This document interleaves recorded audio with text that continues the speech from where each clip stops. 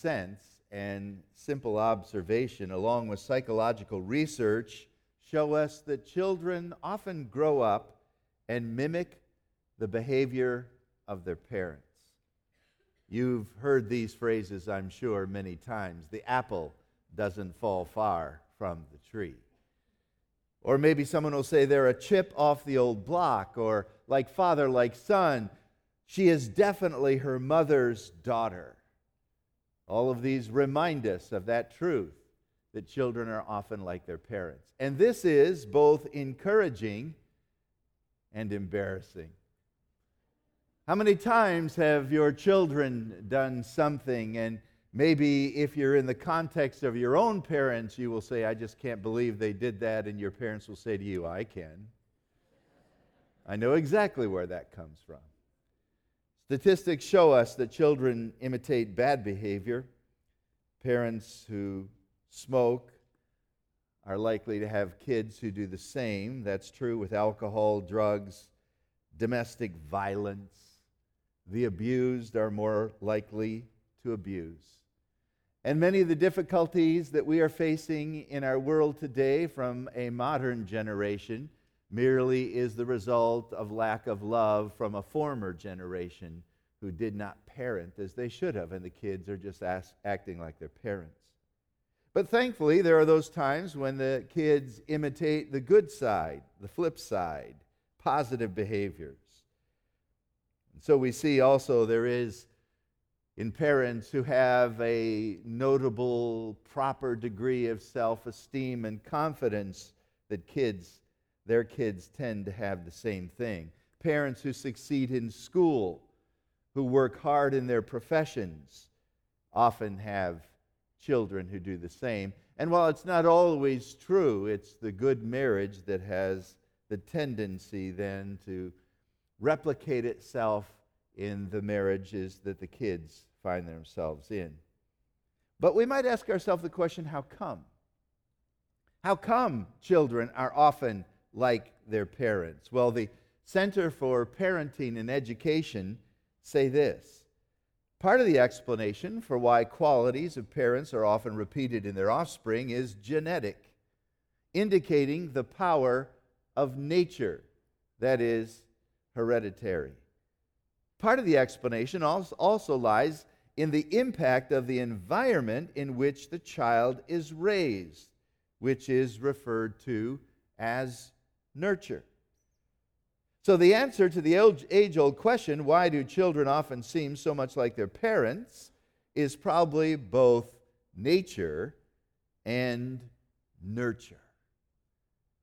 It is genetic to a certain degree, but it is relational, environmental in the sense of time spent with one another. It's nature and nurture. And when I read that statement, I was reminded that this is exactly the premise the Apostle Paul is making in the book of Ephesians, that we are to act like God because we have His nature and we are being nurtured by His Spirit to grow into His likeness. If you have your Bibles, let me encourage you to turn to the book of Ephesians, and I just want to remind you a little bit about nature and nurture.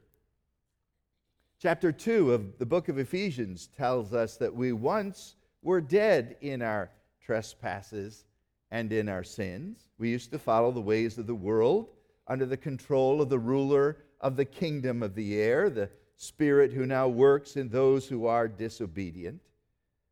Verse 3 says, all of us also lived among them at one time, gratifying the cravings of our sinful nature, following its desires and thoughts, and like the rest, we were by nature objects of wrath.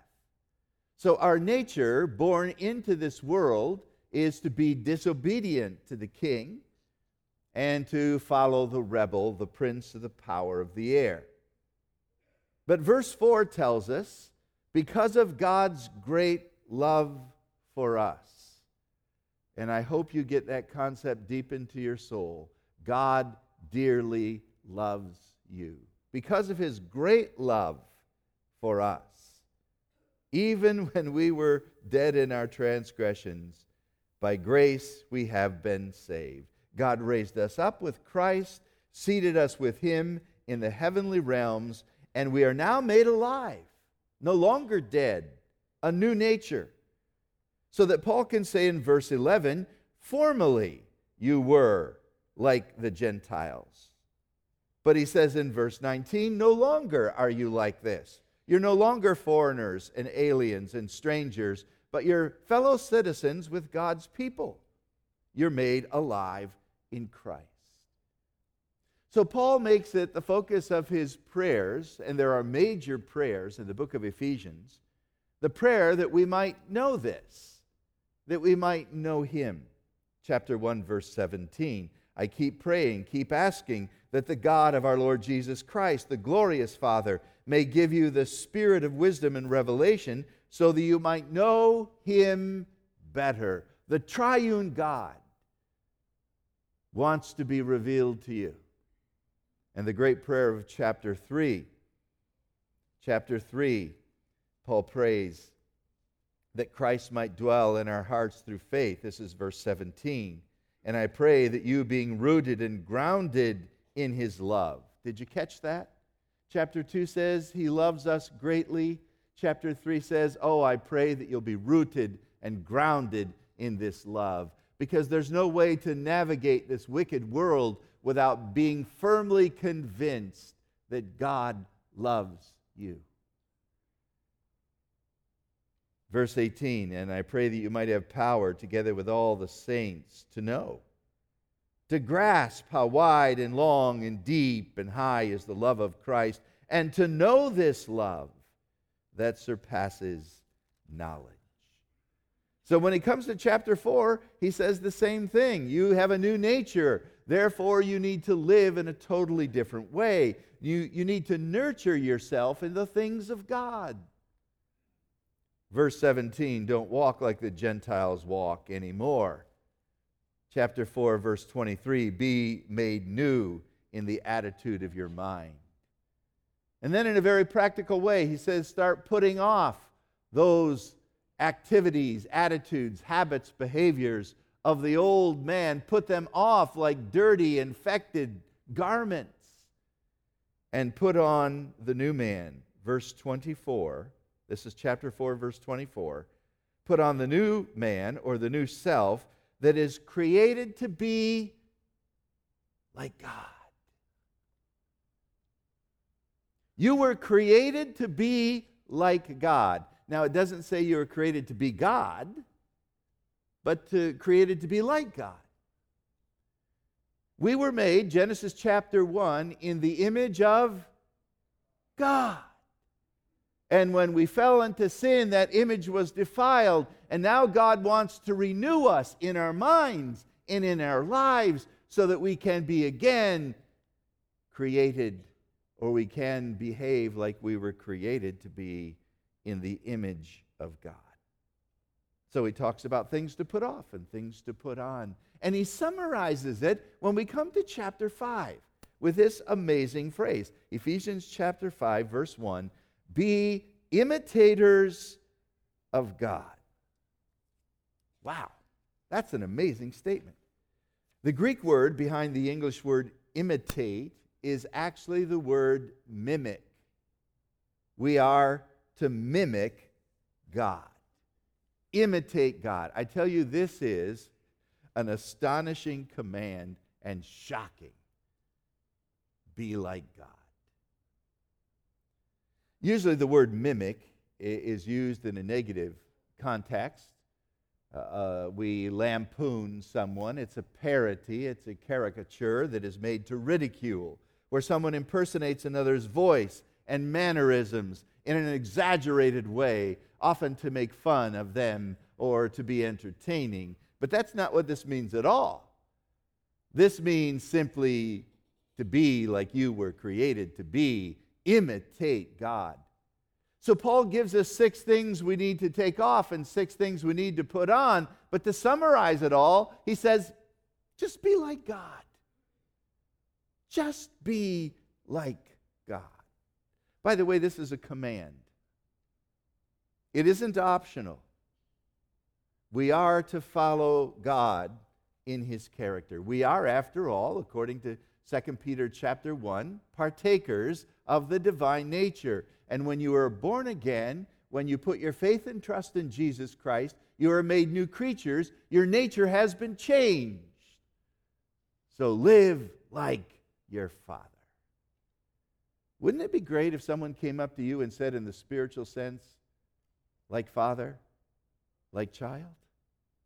Wouldn't that be nice? You look just like your dad.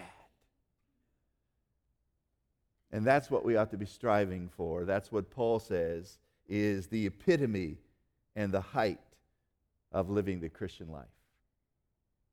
Now, we are not to be God. We will never be gods in the sense of having all that God has in his divine nature. When you look at the attributes of God, theologians like to divide it into two categories. There are the attributes of God that are incommunicable, meaning they cannot be communicated, they cannot be shared with people. The incommunicable attributes of God, like the fact that he is everlasting, or he is majestic, or he is omnipotent and omniscient and omnipresent. These are attributes of God that he doesn't share with his creation. But there are communicable attributes of God. And he's been talking about them, like in verse 32 of chapter 4. Be kind and compassionate, forgiving, just as Christ, in God, forgave you. Remember, God said, be holy because I am holy. That's a communicable attribute of God. So Paul is not saying become gods. He's saying act in a holy fashion. Act God-like. Be godly. Be Christ-like. Let that be your goal. And spend your energy and time trying to imitate him. We are a world of imitators. If someone is successful, we want to imitate them. If a business does well, they want to franchise theirself. We want to imitate everyone around us, trying to get ahead, when we ought to spend our time and energy trying to be like Christ.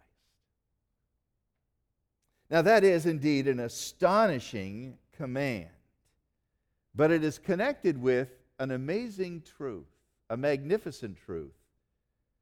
It says, be imitators of God, therefore, as dearly loved children. In other words, understand who you are. And then you can begin to respond and act like your Father. The New Living Translation puts it this way: imitate God in everything you do because you are his children. How many times I can remember my father saying something to me like, stop doing this or start doing that. And it was often because he was embarrassed with my behavior. He didn't always say it in these words, but he says, you are a dishonor to the family name. And so start acting in a consistent way, worthy of your calling, worthy of your parentage.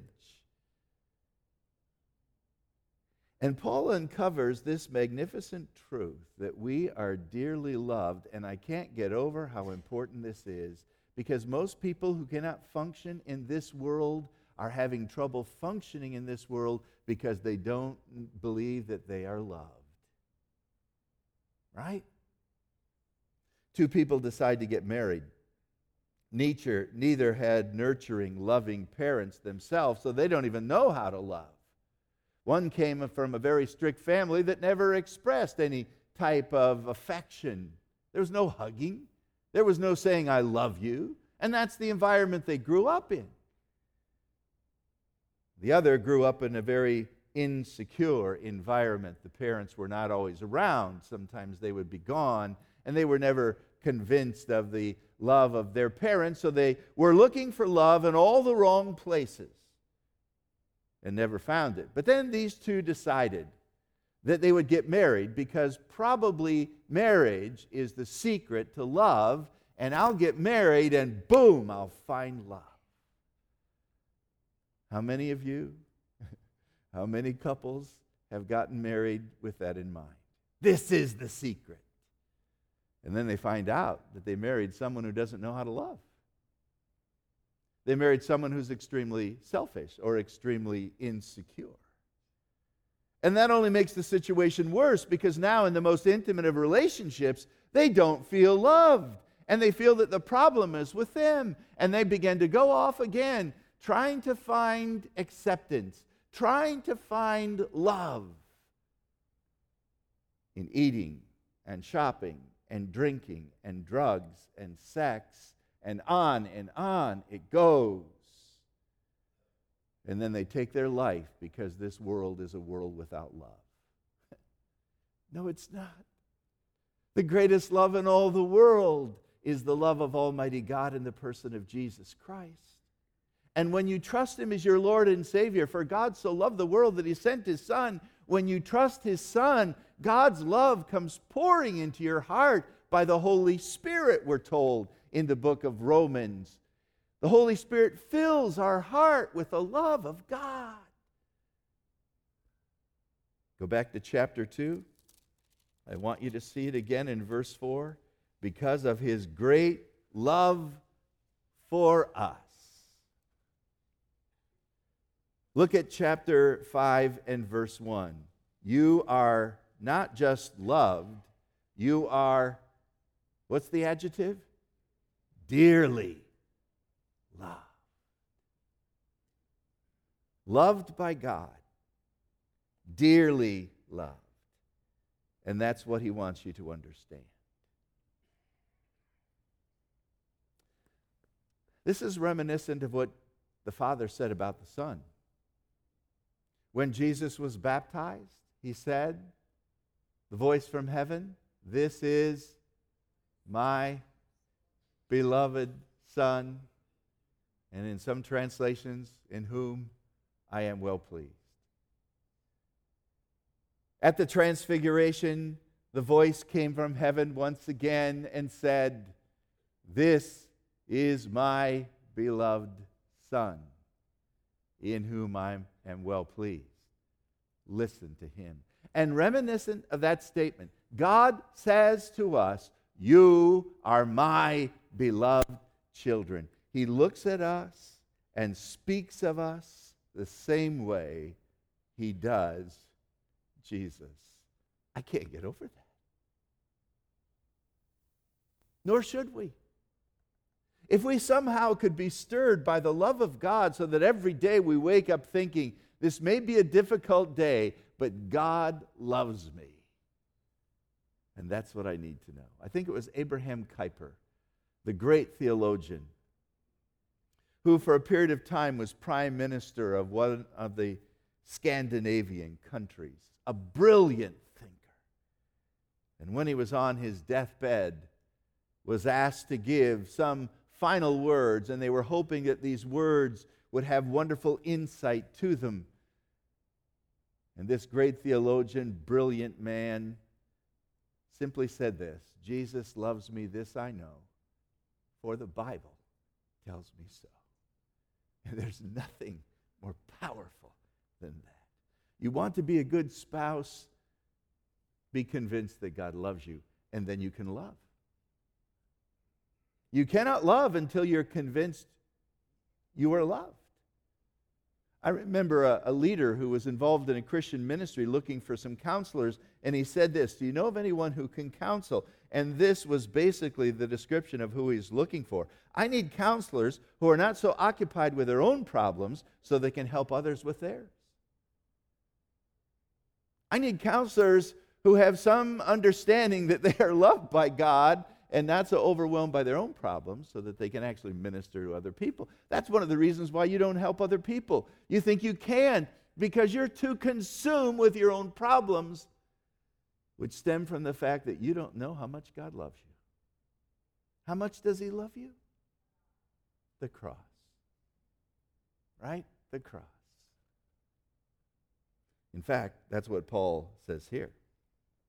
He says, "I want you to imitate God," which means to live a life of love, to walk in love, verse 2. Walk in love because you are dear children of God. Imitate God's love because you're his children. And live a life of love just as Christ loved us and gave himself up for us.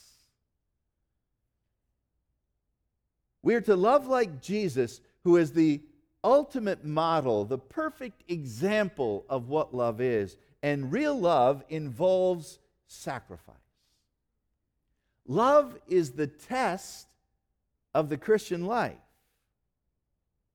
Remember reading 1 Corinthians 13?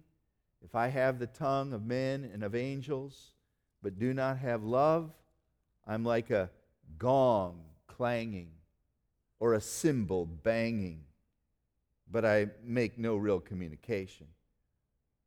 If I say I have the gift of prophecy and I can fathom all mysteries and have all knowledge and faith so that I can move mountains, but I have not love, I am what? Nothing. Try that in a counseling session. If you don't have love, you are nothing. You're empty. So where are you going to find love? Don't go to all the wrong places. Come to the one who loves you so much he gave himself for you. And if I give everything I possess to the poor and even surrender my body to the flames but have not love, I gain nothing. I say nothing, I am nothing, I gain nothing. Love is the test of the Christian life. And God is not vague about love.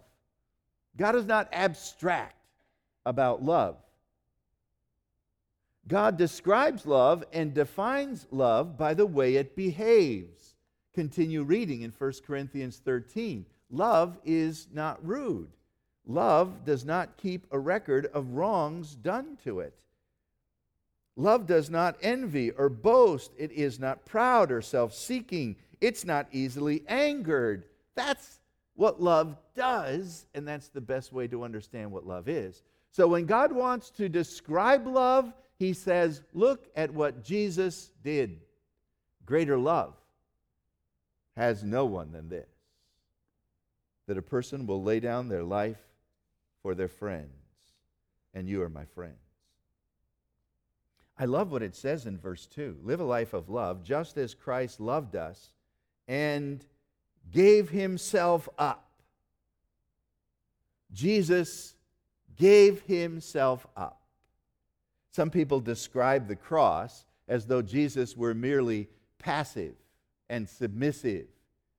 If he could have gotten out of it, he would have, they say. Of course, you and I know he could have called 10,000 angels and immediately been rescued. But they say that Jesus was just a martyr to a cause and taken against his will and placed on the cross. Oh no, he is not the supreme pacifist. Jesus was active in his surrender. Read John chapter 10 sometime and count how many times the Bible says he gave himself up. I am the good shepherd. The good shepherd lays down his life, gives up his life for the sheep. I know the Father. I lay down my life for the sheep. The reason the Father loves me is that I lay down my life only to take it up again. No one takes it from me. I lay it down on my own accord. I have the authority to lay it down and the authority to take it up. Jesus gave up his life. That's the definition of real love. While we were yet sinners, Jesus gave up his life for us. So keep this in mind when you realize that you are dearly loved. He paid the supreme price. And it goes on to describe in picture form the Old Testament sacrifices. Christ gave himself up for us just like the Old Testament offerings. He gave himself up for us as a fragrant offering and sacrifice. The word offering is the broadest of terms, but often was used to describe an offering brought from the field or maybe the fruit of the trees. It was an offering. But a sacrifice was an offering that included the shedding of blood. a sacrifice usually involved an animal. And in the book of Leviticus, we're told that these sacrifices would be brought to the priest, and he would place his hands on them, and the animal would become the victim. And the hands of the priest would transfer the sins of the people through the mediator, the priest, to the animal, and then the animal would be slain and the blood offered, and one animal would be sent as a scapegoat to go running away to hide. All of that imagery was to show that our sins were placed on the victim and life was lost so that we could be forgiven and our sins are gone. And now in the New Testament, Jesus said, I'm the Lamb of God. I shed my blood for your sins. And what is it to God? What is the sacrifice of Christ to God? Did you see it is a fragrant offering? Euodia is the Greek word from where we get the English word odor. It is a good odor. Now, we never use those terms. What a sweet odor. We would say what a sweet fragrance. And thus it is translated here. What a sweet savor. Aren't there some smells that you just cannot stand? We have a fragrance-free zone in the back here for people who cannot stand too much perfume. And aren't there some smells that you just love?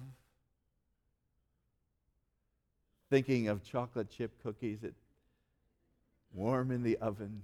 It's a horrible thing to say at 10:30 in the morning.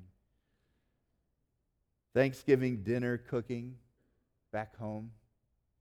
You love those smells, don't you? Now, God doesn't love the smell of a dying animal, but He loves the satisfaction that it wins. He loves the redemption that it purchases. He loves the smell because of what it actually secures. It comes up to heaven as a sweet smell, the sacrifice of Jesus. And I simply tell you this, if God accepted the sacrifice of His Son, you should too. You say, you don't know my sins. Jesus died for them all. One of the reasons you can't love other people is because you can't think that God would love you. Your sins are so great. And He says, look at what Jesus did. Look at the sacrifice of my Son. And if I can accept His sacrifice, your sins are gone. And I dearly love you. So act like it. God is love. We are dearly loved. So let's mimic God and love others just like Christ.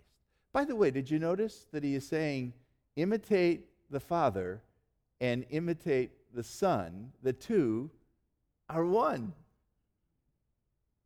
Imitate the Father and live just like Jesus, because that's what love does. We had to go through, once again, a horrendous shooting in our country down in Parkland, Florida, the Parkland School. 17 people died as of last count that I'm aware of. When will it ever stop? The only hope for our world is Christ, God's love. But there was a heroic story that came out of that horrible massacre. It was a 37-year-old assistant football coach by the name of Aaron Faith. He was also a part-time security guard at the school. And he shielded the students and took the bullets himself and saved lives, but he was one of the 17 victims. That's love. By the way, Jesus is basically saying to us, if you want to love others, it's going to involve sacrifice. In fact, when He talks about marriage, look at verse 25 of chapter 5. Husbands, love your wives, just as Christ loved the church and gave Himself up That's the definition of love. What is love? You love a cherished object so much, a person so much, you're willing to give your life up for them. That's love. So what do you love? What do you give up your free time for? What do you give up your money for? What do you love? Could you do something this week in a loving way of giving yourself up for someone else? And if they find out it's you, could you tell them, I'm doing this because Jesus loves me? Could you embrace the love of God to the point where you'll begin to live a life of love, mimicking God and living just like Jesus? When I survey the wondrous cross on which the Prince of Glory died, my richest gains I count but loss, and I pour contempt on all my selfish pride. Forbid it, Lord, that I should boast except in the death of Christ my God. All the vain things in this world that charm me most, I give them up. I sacrifice them to your blood. Were the whole realm of nature mine, that would be a present far too small. Love so amazing, so divine, demands my soul, my life, and my all. Let's pray. Lord, it is my prayer this morning that everyone here would be convinced that God loves them. For God so loved the world. And if they are not believers, that today they would embrace that love by faith. Lord, it is my purpose today that every believer would know that they are dearly loved children. Your love was so great for us that you saved us by grace and made us your own. And you use the same terminology that you use with your son Jesus when you're talking about us, my beloved children. So, Lord, help us to live like you, to mimic you in your compassion and forgiveness and love and mercy and grace. And help us to give ourselves up like Jesus did so that we can love those around us until they come to faith in Christ, until the church lives like it ought to live, loving one another, so that marriages are healthy and whole because we love one another and give ourselves up for each other. Teach us to love as you have loved us. In Jesus' name.